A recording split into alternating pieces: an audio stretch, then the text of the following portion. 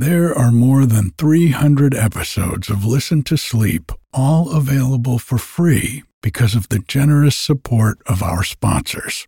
And while you'll never hear any ads after the story or meditation starts, you can get every episode ad-free, plus over 100 bonus episodes, all for less than the price of one cup of coffee a month by going to listentosleep.com and clicking on support.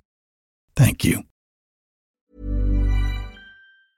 A lot can happen in the next 3 years. Like a chatbot may be your new best friend. But what won't change? Needing health insurance. United Healthcare Tri-Term Medical Plans are available for these changing times. Underwritten by Golden Rule Insurance Company, they offer budget-friendly, flexible coverage for people who are in between jobs or missed open enrollment. The plans last nearly 3 years in some states, with access to a nationwide network of doctors and hospitals. So for whatever tomorrow brings, United Healthcare Tri-Term Medical Plans may be for you. Learn more at uh1.com. You should celebrate yourself every day, but some days you should celebrate with jewelry. Whether you want to commemorate an unforgettable moment or just bring some added sparkle to your collection, Blue Nile can offer you expert guidance and a wide assortment of jewelry of the highest quality at the best price. Go to BlueNile.com today and experience the ease and convenience of shopping Blue Nile, the original online jeweler since 1999. That's BlueNile.com. BlueNile.com. Ever catch yourself eating the same flavorless dinner 3 days in a row?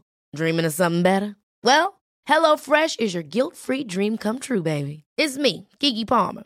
Let's wake up those taste buds with hot, juicy pecan-crusted chicken or garlic butter shrimp scampi. Hello Fresh. Stop dreaming of all the delicious possibilities and dig in at HelloFresh.com. Let's get this dinner party started.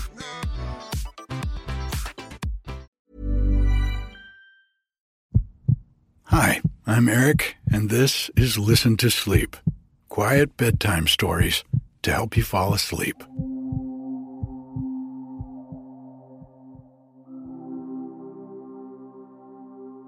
It's been really windy and a little cool up here at the cabin this week, so I've been taking advantage of the weather and getting some chores done outside.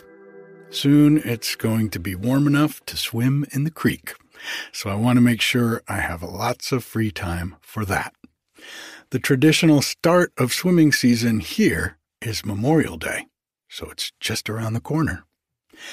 There were a bunch of folks who joined the Patreon this week, and a few who used the new yearly support option to save 10% on a subscription to the new Listen to Sleep Plus.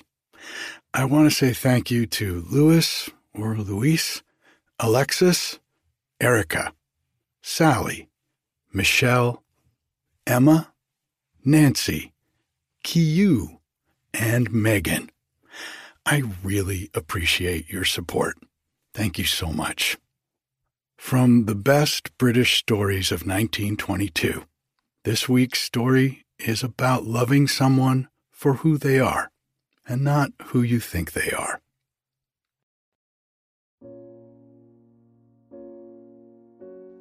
Let's take a deep breath. In and out. Take a moment to just feel yourself sinking deeply into your mattress, the weight of gravity just pulling you down.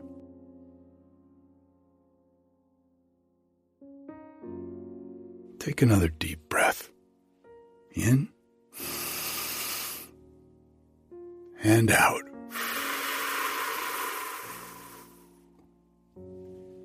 This is your time. Quiet time. Nothing to do, nowhere to go.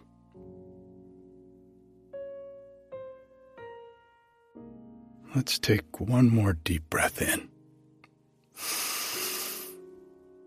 And out.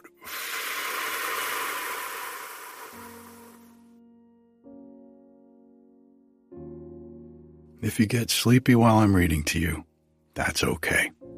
Just let yourself drift off.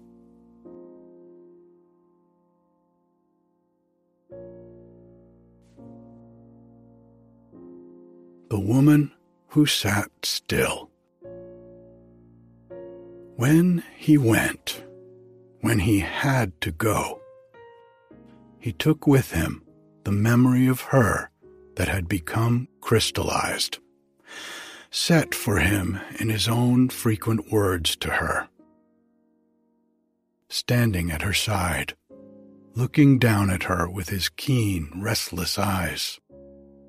Such words as, "It puzzles me how on earth you manage to sit so still." Then, enlarging, "It is wonderful to me how you can keep so happy doing nothing. Make of enforced idleness a positive pleasure. I suppose it is a gift, and I haven't got it, not a bit. It doesn't matter how tired I am. I have to keep going. People call it industry, but its real name is nervous energy. Run riot. I can't even take a holiday peacefully. I must be actively playing if I cannot work. I'm just the direct descendant of the girl in the red shoes. They were red, weren't they? Who had to dance on and on until she dropped. I shall go on until I drop, and then I shall attempt a few more useless yards on all fours.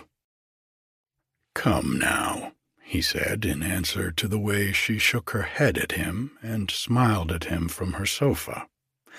"You know very well how I envy you your gift, your power of sitting still, happily still, your power of contemplation. And one day, more intimately still, with a sigh and a look, oh, a look she understood. To me, you are the most restful person in the world." Why he went, except that he had to go. Why he stayed away so long, so very long, are not really relevant to this story. The facts, stripped of conjecture, were simply these. She was married, and he was not. And there came the time, as it always comes in such relationships as theirs, when he had to choose between staying without honor and going quickly. He went. But even the bare facts concerning his protracted absence are less easily stated because his absence dragged on long after the period when he might, with impeccable honor, have returned. The likeliest solution was that setting her aside when he had to served so to cut in two his life, so wrenched at his heartstrings, so burnt and bruised his spirit, that when, in his active fashion, he had lived some of the hurt down, he could not bring himself easily to reopen the old subject. Fresh wounds for him might still lurk in it. How could he tell? Although it had been at the call, the insistence of the honor, still hadn't he left her, deserted her? Does any woman, even his own appointed woman, forgive a man who goes speechless away? Useless speculation. For some reason, some man's reason, when another's death made her a free woman, yet he lingered and did not come. He knew afterwards that it was from the first his intention to claim her. He wanted her. Deep down, he wanted her as he had always wanted her. Meant to come, sometime. Knew all the time that he could not always keep away. And then, responding to a sudden whim, some turn of his quickly moving mind, a mind that could forcibly bury a subject and as forcibly resurrect it. Hotfoot and eager, he came. He had left her recovering slowly and surely from a long illness, an illness that must have proved fatal but for her gift of tranquility, her great gift of keeping absolutely, restfully still in body, while retaining a happily occupied mind. Her books, and her big quiet room, and the glimpse of the flower-decked garden from her window. With just these things to help her, she had dug herself into the deep heart of life, where the wells of contentment spring. Birds' songs in the early morn, and the long, still day before her in which to find herself, to take a new, firmer hold on the hidden strength of the world. And just to keep her in touch with the surface of things, visits from her friends. Then, later, more tightly gripping actuality, with a new, keen, sharp, growing pleasure, the visits of a friend. While those lasted, there was nothing she would have changed for her quiet room, her sofa, the room that he lit with his coming, where she rested and rested, shut in with the memory of all he said, looked, thought in her presence, until again he came. While they lasted, she had been content, never strong, never able to do very much with seclusion before. During the time of his visits, she reveled, rejoiced in it, asked nothing further. While they lasted, sitting still, oh, so still, hugging her joy, she didn't think, wouldn't think, how it might end. Sometimes, just sometimes, by a merciful providence, things do not end. She lived for months on the bare chance of its not ending. Yet, as we know, the end came. At first, while the world called her widowed, she sat with her unwidowed heart waiting for him in the old room, in the old way. Surely now he would come. She had given good measure of fondness and duty and friendship. That was only that under another name, to the one who until now had stood between her and her heart's desire. And parting with him, and all the associations that went with him, had surprisingly hurt her. Always frail, she was ill, torn with sorrow and pity, and then, very slowly again, she recovered. And while she recovered, lying still in the old way, she gave her heart wings, wild, surging wings. At last, sped it forth to bring her joy, to compel it. While she waited in this fashion, a sweet, recaptured sense of familiarity made his coming seem imminent. She had only to wait, and he would be there. She couldn't have mistaken the looks that had never been translated into words, that hadn't needed words. Though she had longed and ached for a word then. She was quite content now. He had wanted her just as she was, unashamed and untainted. And to preserve her as she was, he had gone away. And now, for the very first time, she was truly glad he had gone in that abrupt, speechless fashion. In spite of the heartache and the long years between them, she was really and truly glad. Nothing had been spoiled. They had snatched at no stolen joys.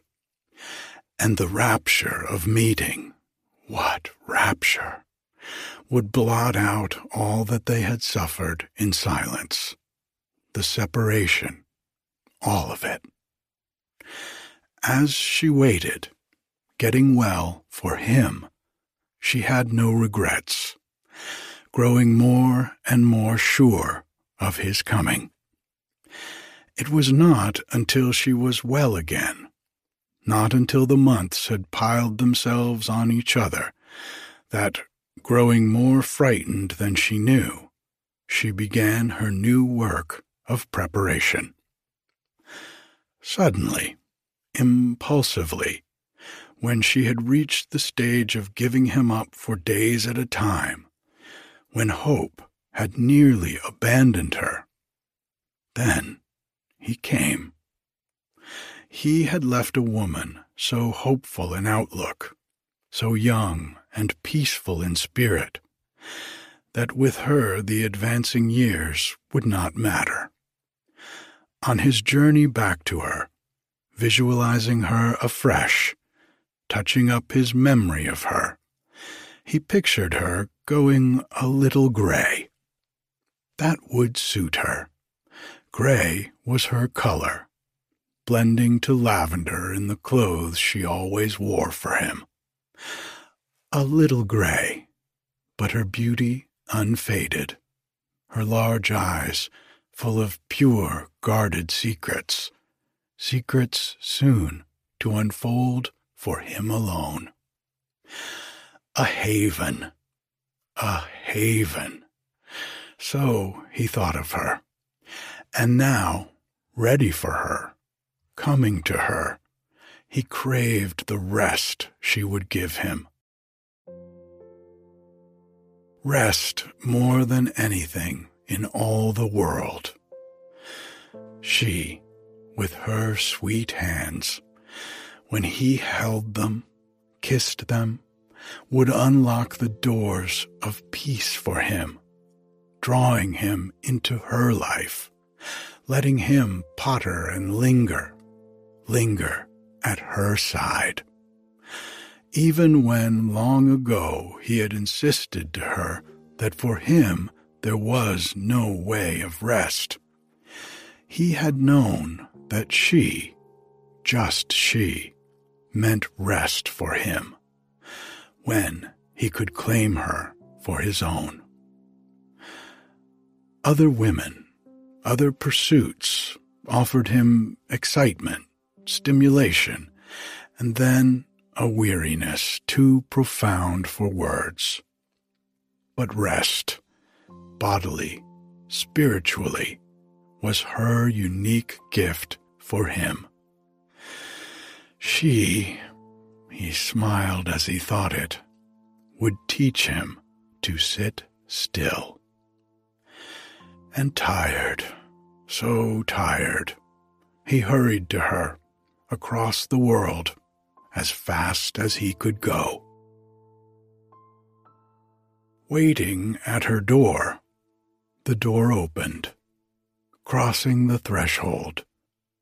Oh, he had never thought his luck would be so great as to be taken direct to the well-remembered room upstairs. Yet, with only a few short inquiries, he was taken there. She, for whom he asked, the mistress of the house, would be in her sitting room, he was told. And if he was an old friend? He explained that he was a very old friend, following the maid upstairs. But the maid was mistaken. Her mistress was not in her private sitting room, not in the house at all. She had gone out, and it proved on investigation that she had left no word. The maid, returning, suggested, however, that she would not be long. Her mistress had a meeting this evening. She was expecting someone before dinner. No, she would certainly not be long. So if he would like to wait? He elected to wait, a little impatiently. He knew it was absurd that coming without warning, after how many years was it? He should yet have made so sure of finding her at home. Absurd, unreasonable, and yet he was disappointed. He ought to have written, but he had not waited to write. He had pictured the meeting how many times? Times without number, and always pictured her waiting at home. And then the room. Left alone in it, he paced the room. But the room enshrined in his heart of hearts was not this room. Was there? Surely there was some mistake. There could be no mistake. There could not be two upstairs rooms in this comparatively small house, of this size and with this aspect, westward, and overlooking with two large windows a little walled garden into which he had so often gazed, standing and talking to her, saying over his shoulders the things he dare not say face to face, that would have meant so much more, helped out with look and gesture, face to face. The garden, as far as he could see, was the same, except that he fancied it less trim, less perfect in order. In the old days, it would be for months at a time all the outside world she saw. There had been object enough in keeping it trim. Now it looked, to his fancy, like a woman whose beauty was fading a little because she had lost incentive to be beautiful. He turned from the garden, his heart amazed, fearful, back to the room. The room of the old days. With closed eyes, he reproduced it. Its white walls, its few good pictures, its curtains and carpet of deep blue, her sofa by the window, the wide armchair on which he always sat, the tableware, in and out of season, roses, his roses, stood. The little old gilt clock on the mantelpiece that so quickly, cruelly ticked away their hour. Books, books everywhere. The most important journals, and a medley of the lighter magazines. Those, with her work-basket, proving her feminine and the range of her interests, her inconsistency. A woman's room, revealing at a glance her individuality, her spirit. But this room? He looked for the familiar things, the sofa, the bookshelves, the little table dedicated to flowers. Yes, the sofa was there, but pushed away as though seldom used. On the bookshelves, new strange books were crowding out the old. On the little table drooped a few faded flowers in an awkward vase. On the mantelpiece, where she would never have more than 1 or 2 good ornaments, and the old gilt clock, were now stacks of papers, a rack bulging with packing materials, something like that, an ink bottle, a candlestick, the candle trailed over with sealing wax, and an untidy ball of string. And right in the center of the room, a great clumsy writing table, an office table, piled with papers again, ledgers, a portable typewriter, and a litter of cigarette ends. Like a mistress on the track of a much-doubted maid, he ran his finger along the edge of a bookcase, and then the mantelpiece. He looked at his fingers. There was no denying the dust he had wiped away. She must have changed her room. Why had she done it? But the maid had said, in her sitting room. He waited now, frightened, now fuming. Still, she did not come. Should he not wait? Should he go, if this was her room? But he had come so far, and he needed her so. He must stay. For some dear foolish woman's reason, she must have lent her room for the use of a feminine busybody, a political, higher-thought, pseudo-spiritualistic friend. He must weed out her friends.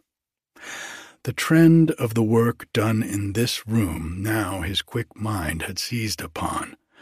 Titles of books, papers, it was enough.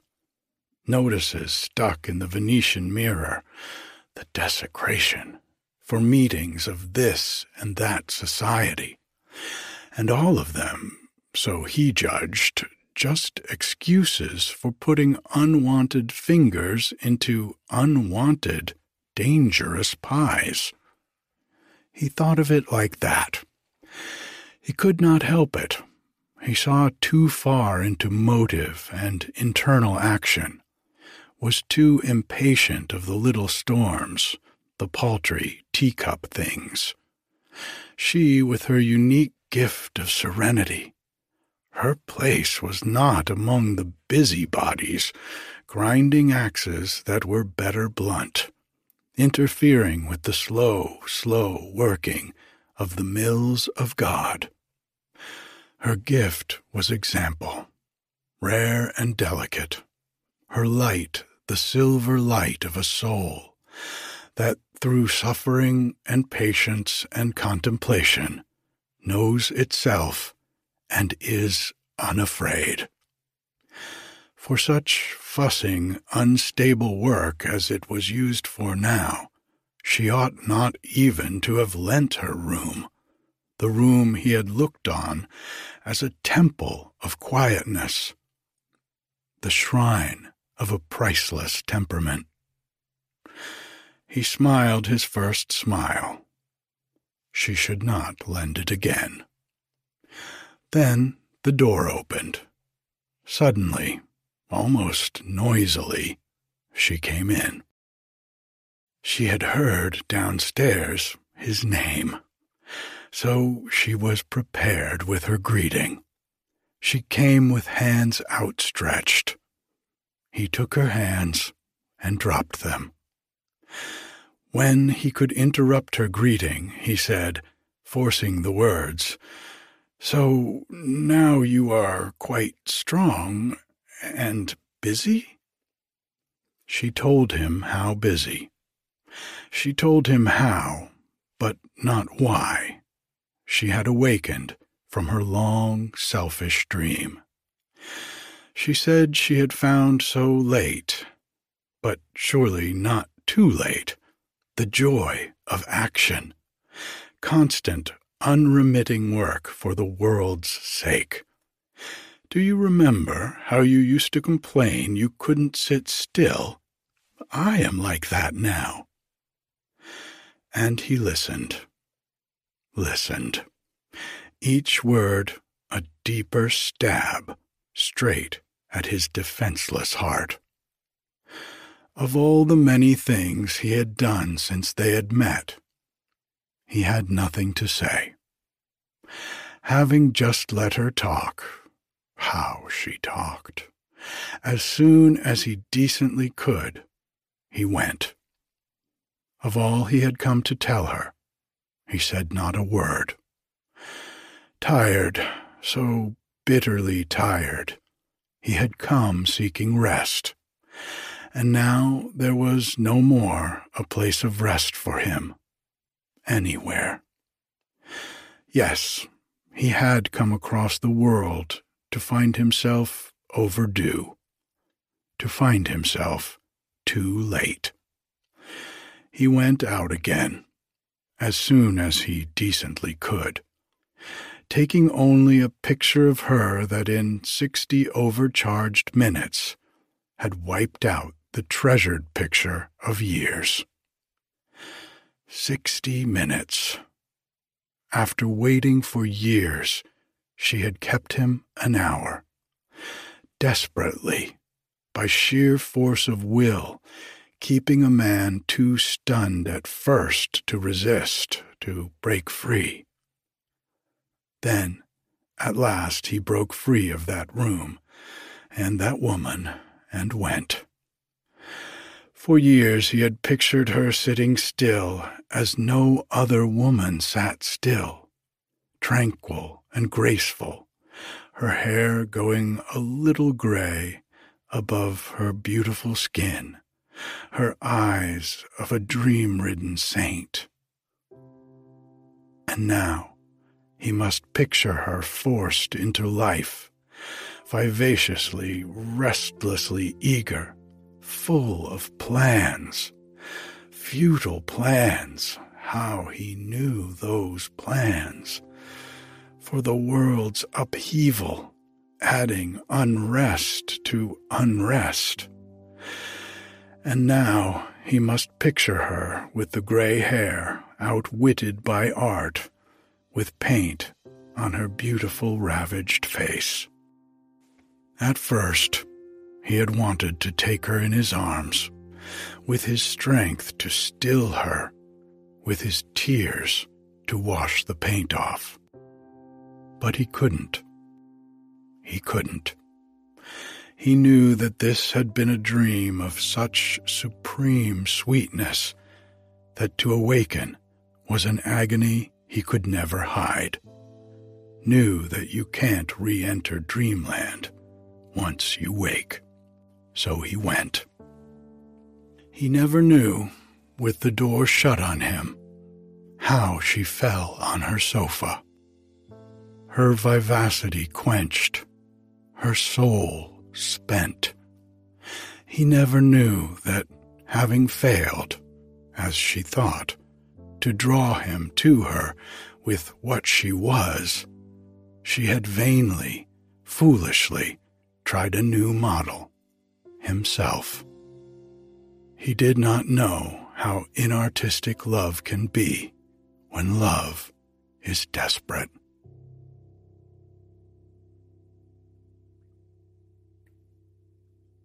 Good night.